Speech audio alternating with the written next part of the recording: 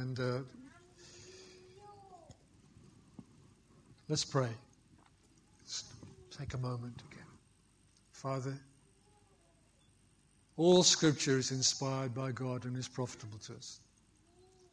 In this section where Paul is greeting his friends, there are lessons, there are examples, there are even warnings to be taken. We open our hearts to understand something about these people. They were not plaster saints, they're not cardboard cutouts, they were real people just like us. So help us, Holy Spirit, now we pray in Jesus' name. Amen. Paul is in prison, praying, discussing with his visitors and even his guards. That's why there's another copy there. And dictating letters. He's there for the name of Jesus, the gospel, the mission of God. Let me give you a definition of the mission of God. I've, of course, learned and borrowed from others in doing this, but this is how I see it. The mission of God is to bring out of all nations a people who will, through trusting in his Son Jesus, come to share in his love, joy, and peace forever. God is on that mission. By joy, I mean the enjoyment of his love and goodness. And by peace, I mean rest and contentment in his love and goodness. Peace is not just being still and emptying your head. It's enjoying contentment in God, rest in God. The good old Westminster Catechism, written in 1647 by Puritans, who were the majority party in the Church of England at that time. This is how it starts. The first question in this catechism, which they gave to new Christians and young people and so on, to teach them what Christianity was. The first question is, what is the chief and highest end of man? What is the goal of mankind? Every person. What's the biggest thing for us? Man's chief and highest end is to glorify God and fully to enjoy him forever. That's the mission of God, to bring us to enjoy him forever. The gospel of Jesus is the declaration of God's mission, the good news of his Son.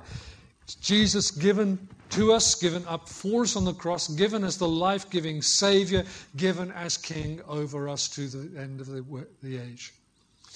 Paul spent the second half of his life, around 30 years, from his dramatic encounter with Jesus on the road to Damascus until his death in Rome, serving the Lord Jesus and this mission of God. It's all he thought about, just about. Over those years, he had many friends and co-workers, fellow servants, fellow soldiers, beloved brothers and sisters. He delighted in many, but was disappointed with some. Here at the close of this Colossian letter, he lists some who were with him at the time. Others he mentions who are going to receive the letter and have their names mentioned when the letter arrives at Colossae. So let's look at some of Paul's friends. First of all, Tychicus. It's not pronounced Tychicus, it's Tychicus. Tychicus will tell you all the news about me. He's a beloved minister. He's a beloved brother, a faithful minister and a fellow servant in the Lord. I've sent him to you for this very purpose, that you may know about us and that he may encourage your hearts. 3 letters, this one, Colossians, Philemon, and the one we call Ephesians, were sent by Paul in the care of Tychicus and Onesimus. His name has nothing to do with being titchy or small. In fact, in Greek it means fortuitous or lucky. He was named Lucky by his father. 3 words there are used of Tychicus. Whether it's his brother, he's a dear brother. Then he's a minister, which is diakonos, which means a servant. There's no capital there in minister. He was a servant. He served the Lord Jesus. He served Paul. He served the mission. And then the third word there is servant, which is really doulos, slave. He was a fellow slave of Jesus with Paul. And Tychicus is mentioned a few times across the letters, and Paul's always sending him here and sending him there. He's a faithful messenger, delegate of Paul. Then there's Onesimus, who is an escaped slave. Paul writes about him. With Tychicus, I'm sending Onesimus, our faithful and beloved brother, who's one of you. He's from Colossae. They will tell you everything about us here. Now, Onesimus had escaped from his owner and travelled away. And Paul is sending him back to Colossae and to the man who had owned him, who's called Philemon. The little letter of Philemon is Paul saying to Philemon, I want you to receive him back, not now as a slave, but as a brother, because he's become a Christian. Let me just... No, I won't read all that to you. So that's a lovely thing that's happened. Do read Philemon. It's only not many verses. And now Paul says, I could command you to do this, but I'm not going to. I'm appealing to you in the grace of God. Let's read about 4 more of Paul's friends. My fellow prisoner Aristarchus sends you greetings, as does Mark, the cousin of Barnabas. You've already received instructions about him, about Mark. If he comes to you, welcome him. Jesus, who is called Justus, also sends greetings. So 4 people are mentioned there. Aristarchus was from Thessalonica, and therefore was one of the first disciples in Europe when Paul crossed the sea from Turkey to northern Greece, Macedonia, and in Thessalonica, among the early disciples was Aristarchus. He became a traveling companion with Paul, and is mentioned 3 times in the book of Acts. He's also mentioned in Paul's letter to Philemon. Paul mentions Mark, Aristarchus, and Demas, and Luke, my fellow workers. Then there's John Mark. Sorry, I should have done that. John Mark, who became the writer of the gospel that we have. In his gospel, Mark mentions that at the arrest of Jesus at Gethsemane, there was a young man who was there. This is what Scripture says, wearing nothing but a linen sheet wrapped around his naked body. And the people who were arresting Jesus seized him, but he pulled the free of the linen sheet and ran away naked. Who do you think what Mark's talking about? Many of us think he's talking about himself. He was too young to be one of the adult disciples probably at that time. And he kind of lurking around, he snuck out of bed and he wrapped something around him. And then he ran for his life when they were arresting Jesus. In Acts 12, when Peter was released by an angel from heaven, from prison, Peter went to the house of Mary, the mother of John. That's John Mark, who's also called Mark, where they were gathering and praying. Remember, he was knocking on the door, and they went. The young woman went, opened the door, shut it again quickly. So they said, "What's happened?" I said, "I've just seen Peter's ghost outside." So they said, "What do you mean? What do you mean? Come on, amazing." When Paul and Barnabas had been on their first missionary journey, and they came back to Antioch, and they went to Jerusalem and reported these things. When they went back to Antioch, Barnabas took Mark with him to Antioch, and Mark joined Paul and Barnabas on their second missionary journey. But we read in Acts 15 that when they came to a place called Pamphylia, Mark gave up and turned back home. And on the next journey, Paul and Barnabas were about to start on the third one. Barnabas wanted to take Mark again, give him another chance, but Paul didn't want to. Scripture says their disagreement was so sharp that they parted company. And Barnabas took Mark with him and sailed away to Cyprus, which is where Barnabas was from. But Paul chose Silas, who was a prophet, and left after being entrusted by the brothers to the grace of the Lord. But later, Paul is reconciled to Mark. So he writes in Philemon and in Colossians that Mark is with him. And in 2 Timothy 4, the last letter Paul wrote, he says, only Luke is with me. Get Mark and bring him with you, because he's useful to me in the ministry. Later still, Mark became attached to Peter, who calls him in his letter his son. And the Gospel of Mark is as much Peter's account as Mark's, really. Because Mark's relating what Peter told him. Then, of course, there's Barnabas is mentioned. Barnabas was not actually his name, it was his nickname.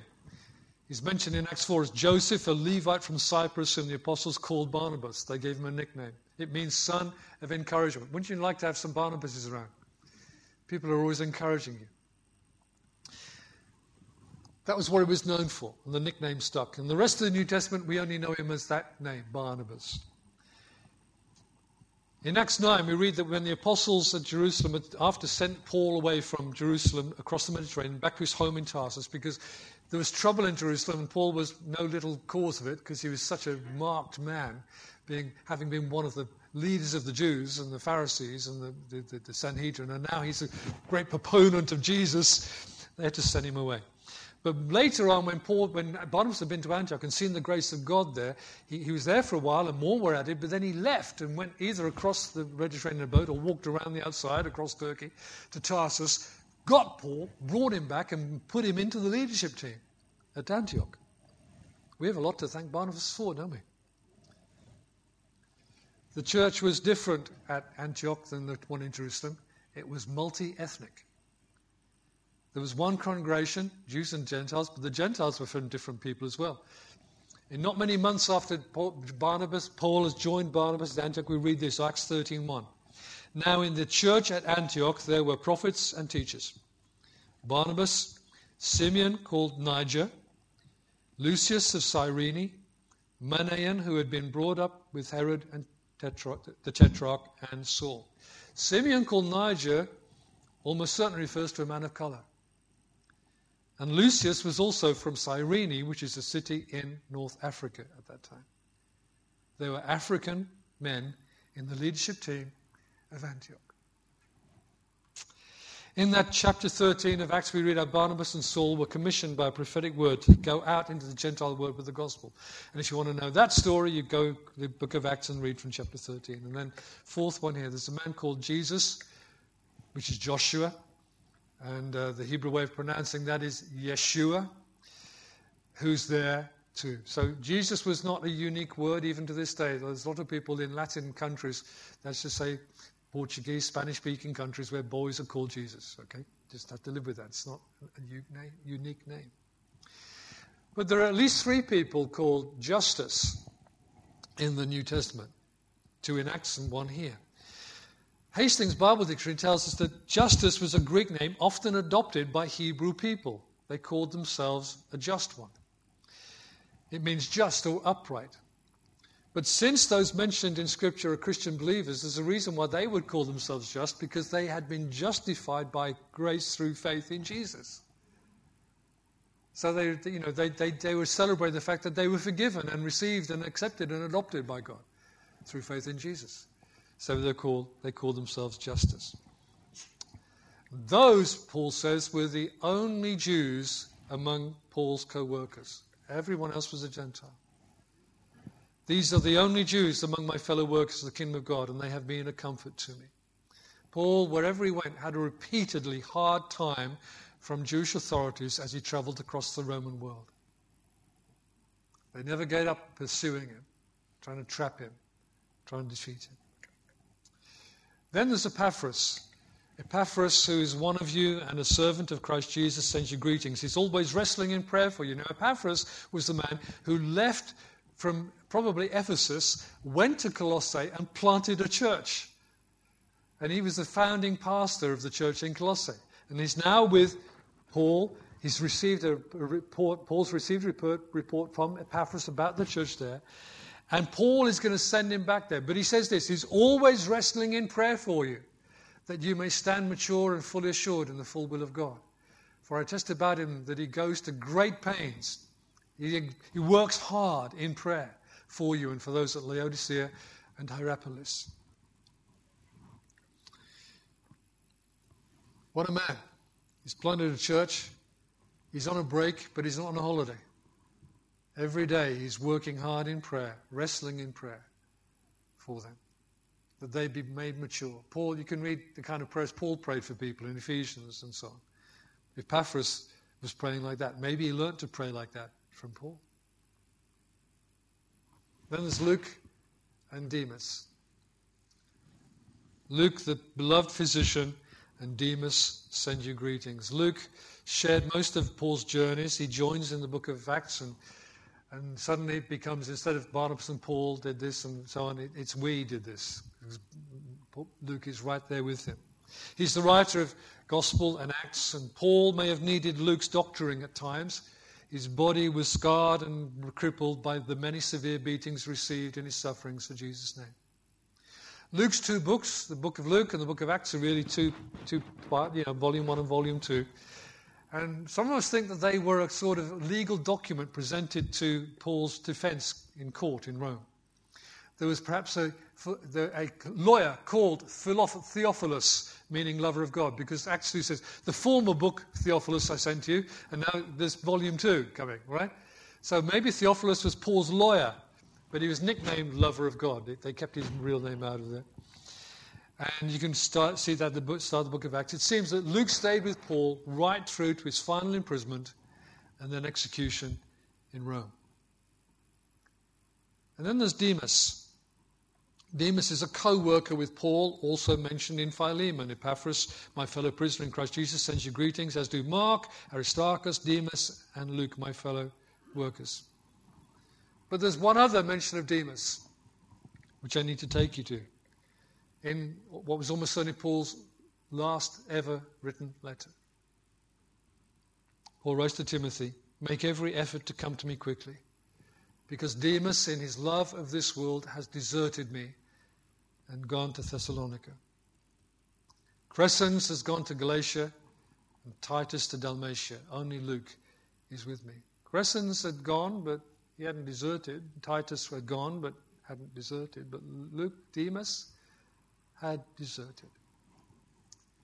A man who sat with Paul in his prison, prayed in those prison prayer meetings, receives a noble mention in 2 of Paul's letters, is later described as having gone away, choosing to love this present world. Others have gone from Paul on mission to the churches, but Demas hasn't gone on mission, he's given up. He's chosen comfort over suffering. He's walked away. And that was probably a long time coming, because very few of us do things on the spur of the moment. It's been thinking, bubbling. Thoughts and attitudes for a long while before a choice is made and action taken. And Paul simply says of him that he, in his love of this world. Friends, can I remind you what John says in his letter? Do not love the world or anything in the world. If anyone loves the world, the love of the Father is not in him. For all that is in the world, the desires, appetites of the flesh, of human physical nature and heart nature and so on, the desires of the eyes, you want, you see, you covet. The pride of life, being, I've got something you haven't got, and I'm somebody that you're not, and pride and boasting, is not from the Father, but from the world. The world is passing away, along with its desires, but whoever does the will of God remains forever. Further on in Colossians 4, we read that Archippus was challenged to keep going, but Demas didn't keep going. He gave up. Mark found the going hard and dropped out, but later was returned to the mission team. Paul was reconciled to him. Whether Demas changed his mind again, we simply don't know. But Scripture leaves him there, and what an epitaph to have. In Thessalonica, having chosen this world over serving Jesus. Now there's one lady mentioned in here, Nympha. Greet the brothers in Laodicea, as well as Nympha and the church that meets at her house. Christians who had larger homes hosted church gatherings. Paul in his letters greets such hosts, and a number of them were female. And the church or congregation that gathered in their home. Some people want to suggest that made that lady an elder or overseer. That is a jump. That is not proven. Nympha hosted the church or part of the church at Laodicea. Other female hosts are mentioned in the New Testament. Lydia at Philippi. Apphia at Colossae. It seems that Apphia was the wife of Philemon, to whom Paul writes the letter. More on that in a few moments about Apphia and her husband. And then there's Prisca or Priscilla. Prisca is just short for Priscilla. And Aquila, a couple who are mentioned 3 times. Romans, Corinthians, 2 Timothy. They may have moved home on at least one occasion to serve in the wider team of Paul and his co-workers. And in Romans, Paul writes that they risked their lives for him. Do you get that? He could have said they risked their lives for the Lord, but he's made it a personal statement. They risked their lives for me. What friendship that is. What brotherhood, what sisterhood, what companionship, what comradeship. They risked their lives for him. And that all the Gentile churches had reason to be grateful to them. They had an open home to Paul and his traveling companions. And they nourished them. When a young traveling preacher called Apollos, who was a good preacher, but he hadn't got it all connected up yet. He came to the church. He came to their house. They said, what you've got is good, but we need to add the rest to you. And they taught him all that they'd learned from Paul. So Apollos came out of that better equipped to be a preaching, church-founding worker in that time. Paul honors women in their roles. and greets women as his sisters and friends. Yet this is the same Paul who gives instructions about gender-specific roles in the family and in the church. But for people to say that Paul was a woman hater, no, absolutely not. He had dear sisters who were his friends. Then Paul mentions the letter from or through Laodicea. After this letter's been read among you, make sure that it's also read in the church of the Laodiceans, and you in turn read the letter from the Laodiceans. Now we think that's the letter which is called Ephesians, because Ephesians is actually addressed to any one church. It's a general letter to a group of churches in what is now Turkey. And here it says, when this letter has been read to you. Now that reading to you is read aloud. For first century people read aloud and prayed aloud. So at a meeting of the disciples, someone read a letter or a psalm or other scripture to those gathered, and then some prayed aloud. It was the same practice in the synagogue. Jesus went to the synagogue on the Sabbath, opened the roll of Isaiah, and read aloud. And then he stood and they waited for him to explain it to them, and he said, this scripture has just been fulfilled in your hearing because I'm here. The book of Revelation has at the start of it, blessed is the one who reads aloud the words of this prophecy. And blessed are those who hear and obey. So there are some who are reading aloud and those who are hearing. Which is why I say again to you, there's no disgrace at all in you using a good Bible app and listening to God's word. If you're not a great reader, you don't enjoy reading, listen. Okay? Because there's value in listening to God's word. Read the scriptures, speak the scriptures. Also use a good Bible app. Ear and mouth matter. What we hear, what we then say matter. That's why we should put good thoughts into speech and action and reject thoughts that are unworthy or lead us to dishonor or disobey Jesus. Your mind is like we were talking about this on Thursday night, Freedom in Christ. Your mind is like an airport. Like an airport. All sorts of things come buzzing in, but you can tell them buzz off. And focus on what is good and wholesome and healthy and honoring to Jesus. Okay. Archippus. Remember there that CH is pronounced K, like a Scottish lock. Tell Archippus, see to it that you complete the ministry you received in the Lord. Ooh. Now, here you are. Listen. This letter is being read aloud at a gathering at the church in Colossae. Maybe at one house and then in another house in the course of the evening. And in one of those places, Archippus is sitting there and he goes, what? Let's figure out who Archippus is. Philemon, verse 1. Paul writing to Philemon, one of the men at Archippus, escaped slaves being returned to him. Paul, he says, a prisoner of Christ Jesus, and Timothy our brother, to Philemon our beloved fellow worker, to Appia our sister, and to Archippus, our fellow soldier, and to the church that meets at your house. Doesn't take a lot of figuring out. Philemon is married to Appia. They host a church gathering in Colossae, and Archippus is their son. Okay? So Archippus is a younger man. Paul honors him already as a fellow soldier, but Paul's message to him is complete the work that you've been given. Finish the job, man, is one translation that has it. When many Christians read the word ministry in the Bible, they only think of being a church pastor, but the word has a much wider meaning. It means service. We don't know what Archippus was given as a way of serving the Lord, but Paul is saying to him, don't quit on it. Don't give it. Now, maybe Paul was seeing something happening in Demas by then, but anyway, he spotted this young man. He's at the beginning of things. He's just starting out in serving the Lord Jesus. And he says, don't give up, man. Don't give up, boy. We don't know what that was. But at one point in history, AD 60s, this young man's sitting in a church meeting and he hears his name. And he gets a little bit of a rebuke, a little bit of a challenge. Don't quit. Keep going. There may have been many years ahead of Archippus, but he needs to set his focus on running the whole race, as Paul writes about himself, and gaining the finishing line well. It's not finished till you're finished and the Lord says stop. All right? Now what about this? Write your name here. Who are you? What are you? What has God given you?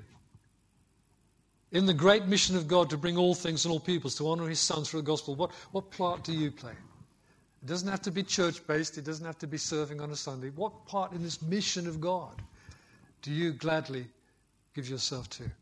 We're not all apostles, preachers or teachers. We're not all worship leaders, singers or musicians. We may not all have a Sunday meeting role. These friends of Paul did not all have a public ministry as we think. But they prayed and supported and hosted meetings and practiced hospitality and gave financially and encouraged and supported those who were called to lead, to pioneer, or to pastor. Some, like Epaphras, planted new churches, just went and did it, took a risk.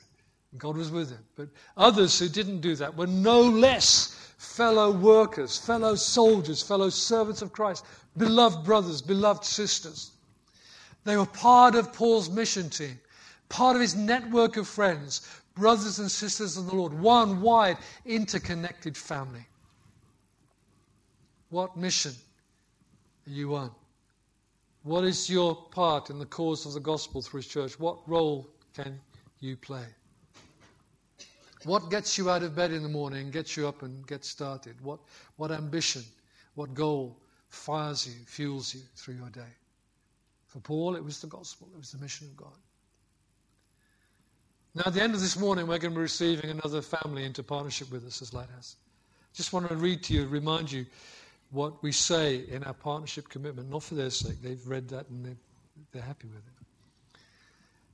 it. There are 4 things with subheadings. I will protect the unity of my church by acting in love towards other members, supporting and serving, by building one another up and refusing to gossip, by following the leaders.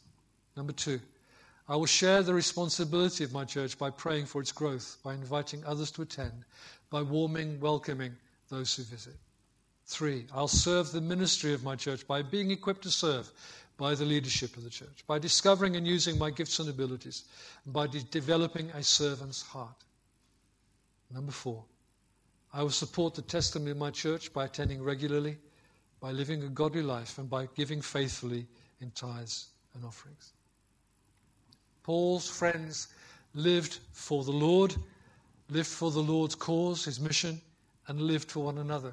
They were a band of friends, a band of brothers and sisters bound together as partners in God's mission. Then Paul signs off his letter. This greeting is in my own hand. He reaches over, takes the quill, and writes, Paul. Remember my chains. Grace be with you. Remember my chains. Paul never asked for prayer to be delivered from prison or to be rescued from suffering. He knew from the very start of being a disciple of Jesus that these things awaited him, for the Lord had shown him what great things he would suffer for his name's sake. But he asks to be remembered and not forgotten. He's a soldier for Christ who is now locked up, yet he still fights the good fight of faith by praying and writing and talking with his friends. Grace be with you. Amen. You know that I like to write grace be with you on things, don't I? Grace be with us all as we offer ourselves wholly to God, which is our reasonable service, and choose not to be conformed to this world and not to love this world, but to be transformed by the renewing of our minds, so that we test and approve and do the good and pleasing and perfect will of God, his mission for his glory and his reward. Amen. Let's pray together.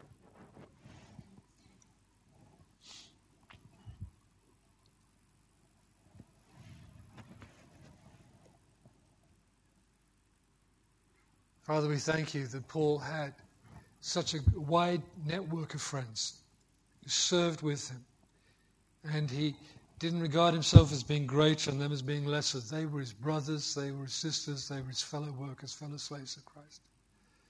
Different in role, different in capacity, different in ability, but equal in their love for you and their care for one another. We thank you for such a testimony to us of what church can be.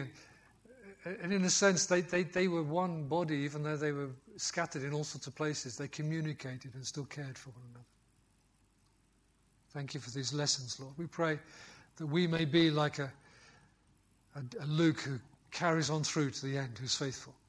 Some of us have been like a Mark. There have been moments when we quit, but we can pick up again. Your grace will permit us and encourage us to do that. But let none of us be a Demas, rather, who just quits and gives up and walks away from your mission and your cause and your church. Thank you, Father. Let me just give this reminder again. If you're not yet a Christian, you've never surrendered your life to the Lord Jesus, please take a moment now. Just bow your head and say, Lord Jesus, I give myself into your hands. Without reserve, without holding anything back. Please reshape my life from today. He'll hear that prayer. Amen. Amen.